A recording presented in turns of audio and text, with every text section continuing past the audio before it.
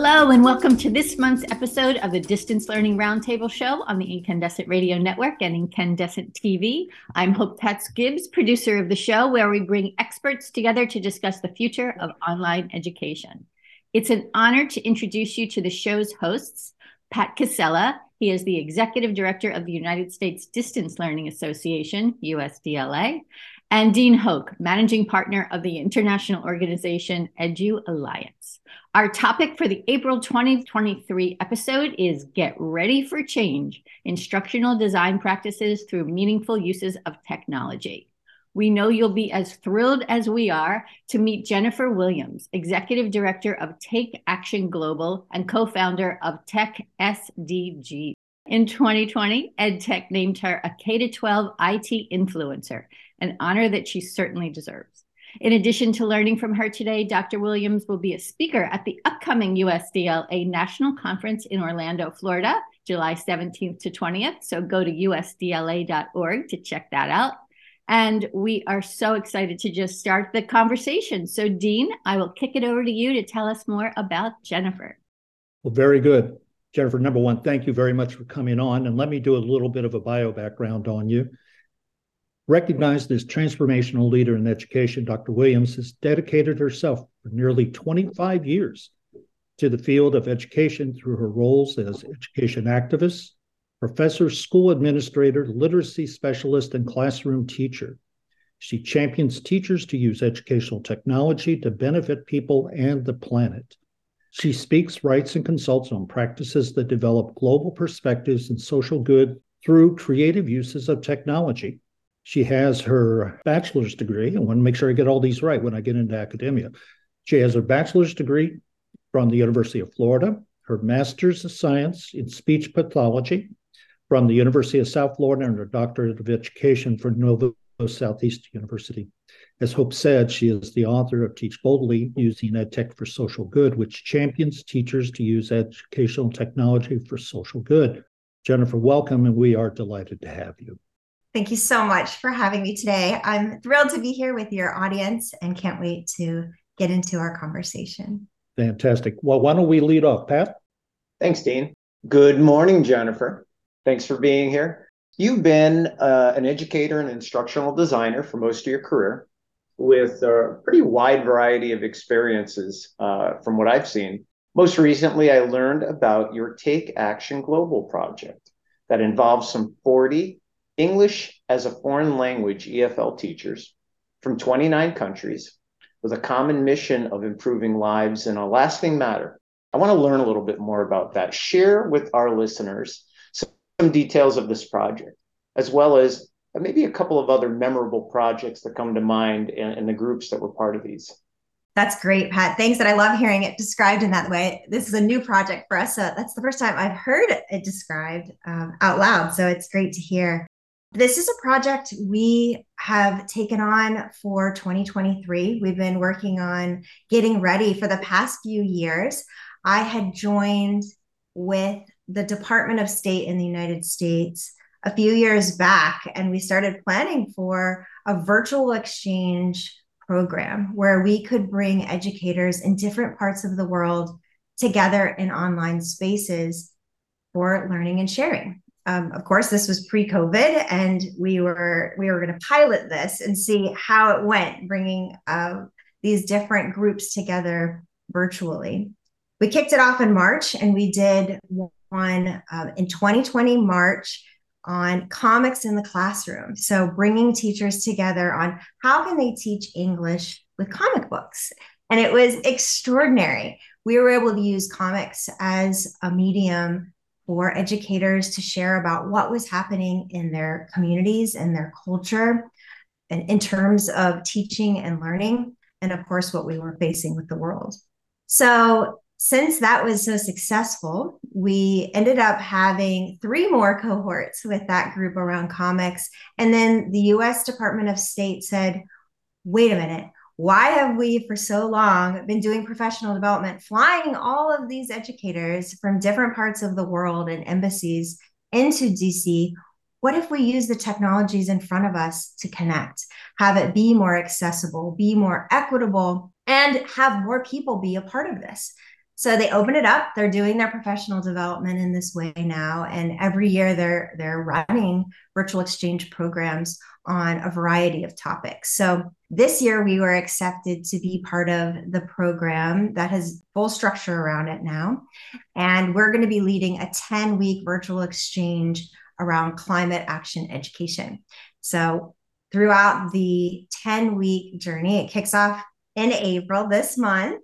And so we are going to be working with teachers and talking about climate change. A lot of the teachers joining for this program won't have received any training on climate education. So we're going to talk about the causes and the effects, and then they're going to be able to work together to create a collection of lesson plans. We're going to curate those, and then that will be a co-created experience. So they'll be able to use those lesson plans as they go out. And we don't know what to expect, when you bring 40 people together from 29 countries. We're going to cross every time zone. We even have a teacher joining from Fiji. So we are planning, but we're leaving a lot of space for exploration. And as we get in and we can learn what's important to them. So climate is going to be kind of our context, but really human shared connection is going to be the work ahead of us. That's awesome. What a way to start this podcast. That's fantastic. Dean, take it away. Okay, well, let's kind of keep going down this path a little bit, that what you've been doing in terms of educational technology. You're also an author in this area. I mean, you put together a book called Teach Boldly, Using Ed Tech for Social Good, which sounds like exactly what you're doing. And you've received very high marks from educators worldwide on this in terms of the reviews that I've read. Why don't you tell our listeners and our viewers about the book and what you tried to accomplish in that book? So when I was a little girl, I always dreamed of being an author. I love writing. I love storytelling. It was like this far-fetched dream, I think, for me, really. And as an educator, I always was interested in finding ways to tell the stories of colleagues, of students. And so I was doing that, I think, informally through blogging and sharing through writing.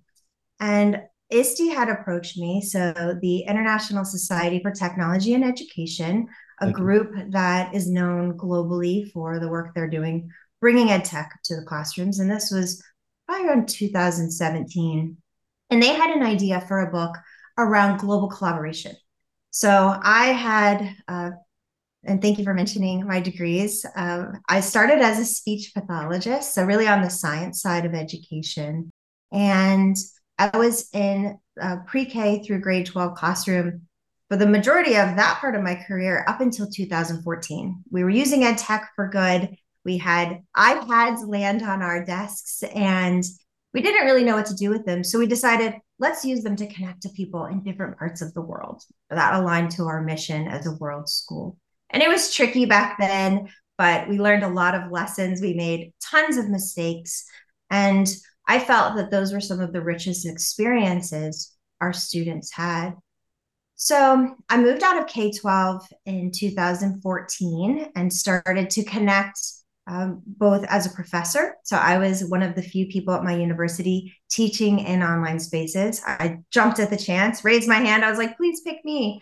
And really took that on as a challenge to learn with my students, because it was the first time for the majority of us. And at the same time, I started connecting with global educators and seeking out people who also cared about using ed tech for a purpose, for social good.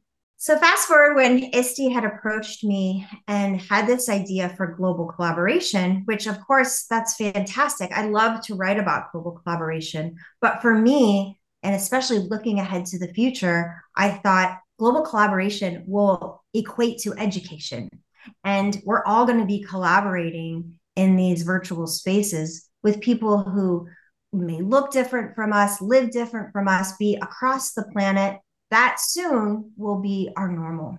So I early on proposed this idea to them and said, would you be comfortable moving from this idea of global collaboration, which is easily digestible? It's easy to understand. If you talk about global collaboration, you're like, okay, we're going to come into some space. We're going to work with people from a different part of the world, to something that was a little more abstract, I think, in thinking around social good. Because for us as teachers in our profession, that's not typically something that we're trained in. Social good reserved more for social work. But we're doing the work of social good. We're talking about how can we take action for the planet? How can we bring in social emotional learning? How can we emphasize empathy, equity, accessibility? These are all things we care about. So they took a risk on me and they said, let's do it. And then we started to travel down this process of creating a book around using ed tech for social good.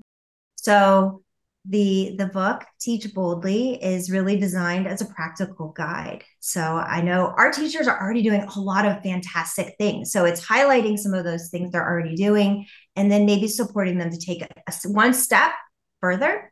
We use human-centered design, which moves us through a process of inspiration, ideation, and implementation through each of the chapters. Every chapter starts with an original piece of student art.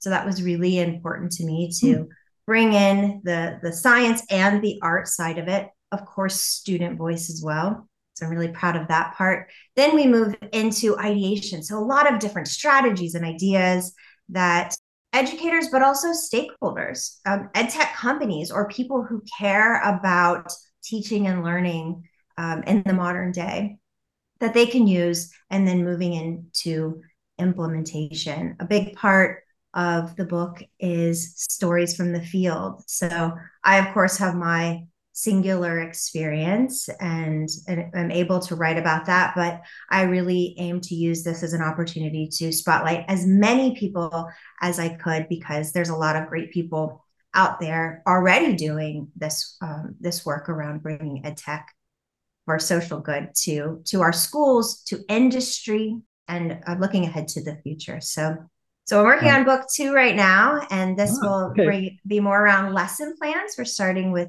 kindergarten through grade 6 lesson plans, because Teach Boldly really, a lot of people came and said, okay, awesome.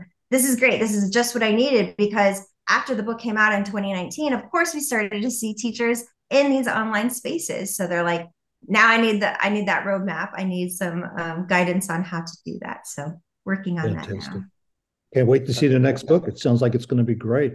Pat? Thanks, Dean. And Jennifer, that's great. You know, I love books that are recipe books. I call them recipe books, right? You can pull out open it up to almost any page in the book, start reading from it and say, geez, I can go and incorporate this into my class, into my lesson plans, et cetera. A reviewer on your book, you know, from Amazon said this book is an excellent resource for educators looking to incorporate lessons for empathy into their classroom learning experiences, right? You're going to be presenting at our national conference in July. Thank you very much. We're looking forward to that. Give our audience a little teaser of your presentation, what they might learn by attending the conference and attending your session. Well, I'm so excited for July. And you're in Orlando, kind of my backyard. I'm in Clearwater, Florida. So for anyone who will be joining outside of the state of Florida, get ready. You're going to have a fantastic experience. It's a beautiful time of year. And I can't wait to meet you. So I was really happy when you all reached out to join you for this session. This is something that is very close to my heart. The work you all are doing, the community you're serving, these are like my people. This is what I love. And I think your community, your members are already doing such great work. So I think for me, that's one part of what I'd love to do, is celebrate that great work. And also bring focus to our work as instructional designers. I think in addition to social good, kind of being left out of a lot of our pre-service teacher programs and our professional development, I think also instructional design. So that was something that when I entered my career as a teacher, I had been trained in the way of here's your boxed curricula, and get ready. Open up to page 35, and by September you need to be here, and by December you need to be on page 98, that kind of thing. But really, that's transforming. So we have educators now who are creating, and they are empowered to build that curricula and work alongside their students in designing what teaching and learning is going to look like. So we're able to be responsive to our students' needs, I think, and responsive to the needs of the time.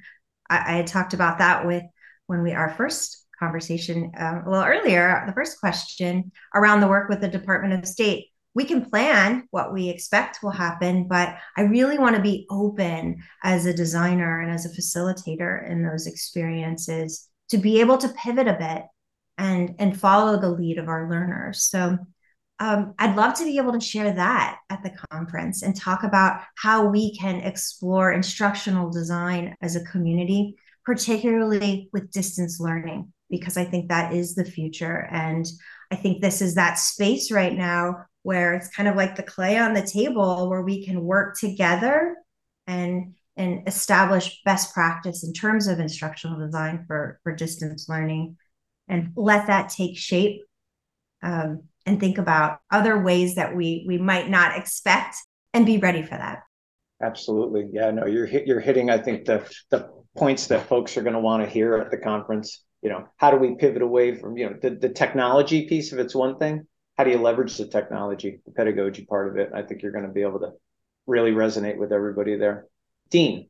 Well, let's, again, kind of continue with this a little bit in terms of the people that you're going to be talking to at the conference, but also a little bit about you as a person who's gone through the years on this. I mean, you first were a classroom teacher, then you've moved into being a university professor as well as an instructional designer and working internationally, et cetera. So you've been at this for a while.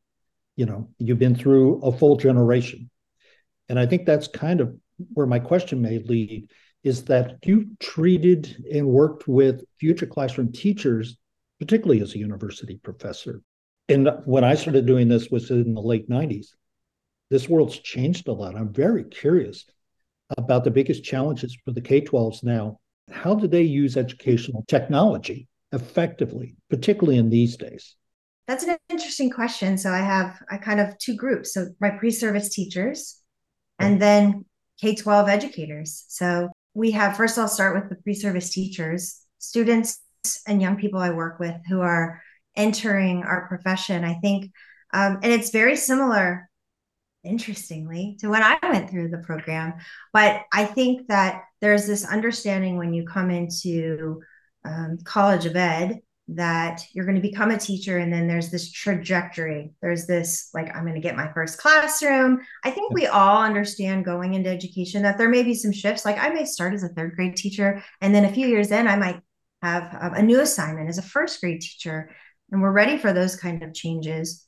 But what I really encourage young people either considering education or in pre-service teacher programs to think about is what it truly means to be a teacher. It doesn't have to be isolated to the walls of a classroom. That trajectory can be classroom teachers and maybe moving to admin, but there's so many other things in terms of teaching and learning where I think teachers, our currently practicing educators, can bring to the table.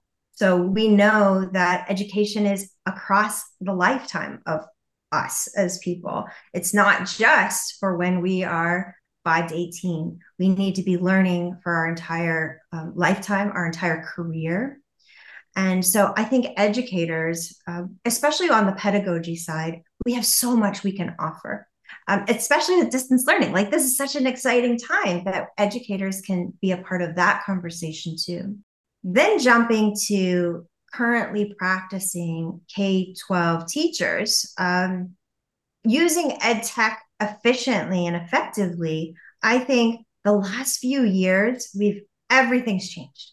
And for a long time, when I would go and start my work with schools, districts, teachers, a lot of times the first things we'd hear are the ones you'd expect. We have time challenges. I think autonomy and trust is also on the mind of our teachers. They're a little nervous to make decisions, and especially in terms of ed tech, because it is very visible, especially when you start to think about things like social media. But I think a lot of that has changed. I know I had gone to a conference in January 2020. I was talking to a large district, and they were interested in global collaboration, kind of back to that same idea. Global collaboration, how can we get our students learning and sharing with people in different parts of the world? And I said, great. The first thing we need to do is we need to get them in front of a computer and have them having virtual conversations with people on a different part of the planet. And it was like, absolutely not. That is not going to be possible. There's too many concerns with privacy. And I was like, but those are barriers we can overcome. We can figure that out together. But there were too many concerns at the time. They said, let's come back to that in August. Come back down here and visit us in August, and we'll talk about it. 2 months later, it's March, and everyone, every school, every student in an online space. And so that accelerated so much for what we can do with ed tech. And our teachers kind of jumping into that moment, they were able to see the power, I think, of these types of interactions and experiences. So I think we are in a really interesting and exciting time for our K-12 teachers to be able to take what we've learned in the past few years and build on that. So that's where I'm kind of really working right now, and very curious about what more can we do? How can we become more connected and interconnected in this work? Pat? Yeah, no, thanks. I'm going to keep right on the topic there. So, I've sold ed tech for the last 20 years into K-12, right? So that has been my wheelhouse right there. And K-12 is a lot different than higher education in many aspects. And I've seen a lot of barriers in K-12 from the adoption of distance learning, right? Type methodologies and technology and whatnot. So I'm going to ask you, Jennifer, how do we overcome some of these barriers, right? There's hey, I don't want to be replaced. I already am in the classroom. I'm not trained perhaps to be a distance learning. What are your thoughts here? How do we get it to the next level where everybody is, I guess, fluid in being competent to teach via distance learning? So I came across this framework a few years back, and I when I found it, I was like, oh, why did it take me so long to get to this? Because it really changed so much for me. And it's an easy acronym to remember. It's ABCD, asset-based community development. And we'll talk about this in my session. But asset-based community development is used not a lot in education that I found, but really more in a systems level of like towns coming together and building and moving forward. And with asset-based community development, it's looking at what's working well and building on that.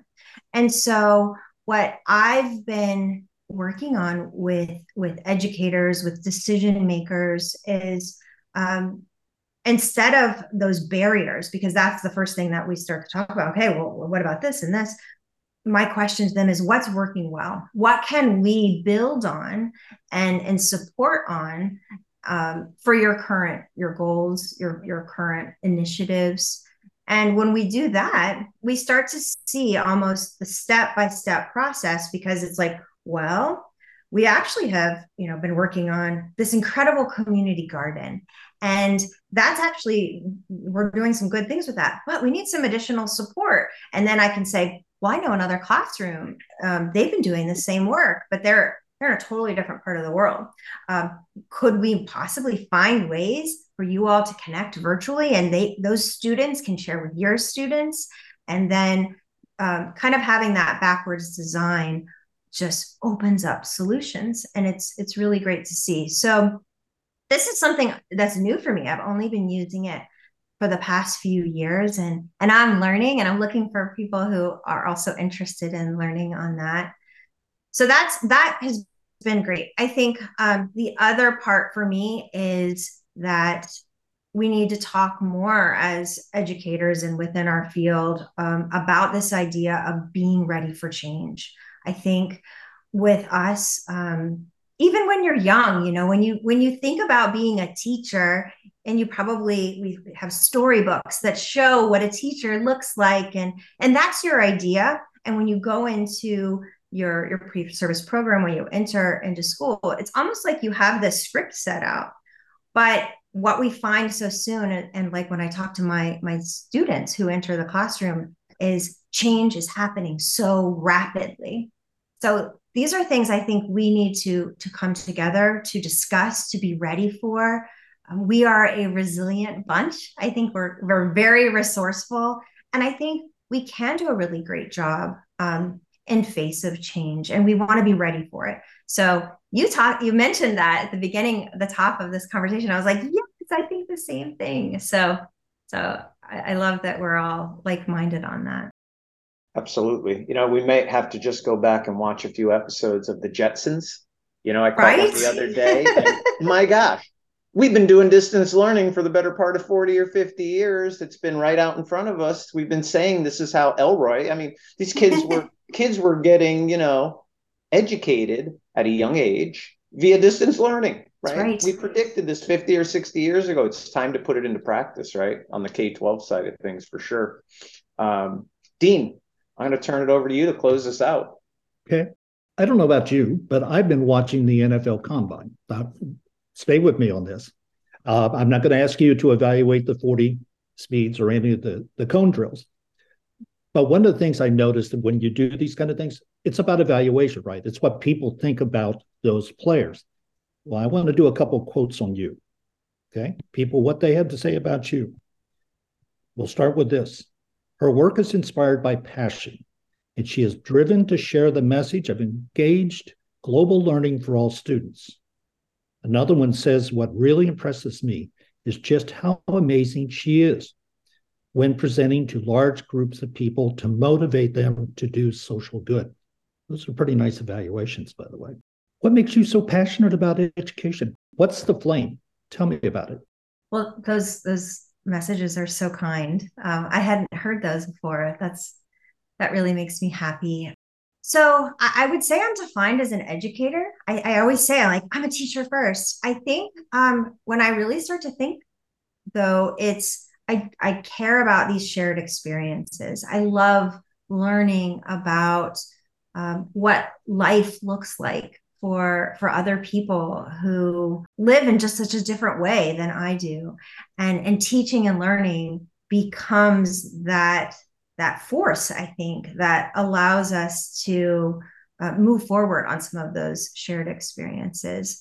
And so I define myself as an educator, but I also get to do a lot of things as an educator. So I get to do instructional design. I get to do marketing and storytelling, research. I'm very passionate about research and telling the story of data visualization. A scientist, a school nurse, like all of these things, our teachers are having under their umbrella of skills. And so I think for me, that excitement and that it can be anything, education can be everything.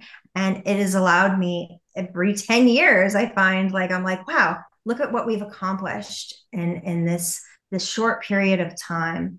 And I really do believe the future of education is just going to be fantastic. And I'm really excited that I get to be a part of that I get to be a part of it with you all as you're leading in the space around the work we're doing in distance learning. And then these other fired up, passionate educators around the world who also care. So I just feel just absolutely grateful to be able to be an educator. Well, that is fantastic. I love your passion. I think it probably shows in your writing as well as in your speeches and your seminars. So good job and keep doing it. Hope? Thank you. Wow. That's just an amazing body of work, and can't wait to see what else you're going to create and help us along the way. So that does it for the April episode of the Distance Learning Roundtable Show. This is episode 7. To watch previous and future episodes, please visit www.distancelearningroundtable.com and our YouTube channel, distancelearningroundtable.tv. I'm Hope Katz-Gibbs, producer of the show on the Incandescent Radio Network and Incandescent TV. On behalf of Dean, Pat, Jennifer, and myself, we look forward to connecting with you next month when you are going to meet the editor-in-chief at The Evolution, a modern campus illumination. We can't wait to introduce you to Amrit. And we look forward to seeing you at the U.S. Distance Learning Association Conference in Orlando, July 17th through the 20th. I'm Hope, and I thank you all. Have a beautiful day. We'll talk to you soon.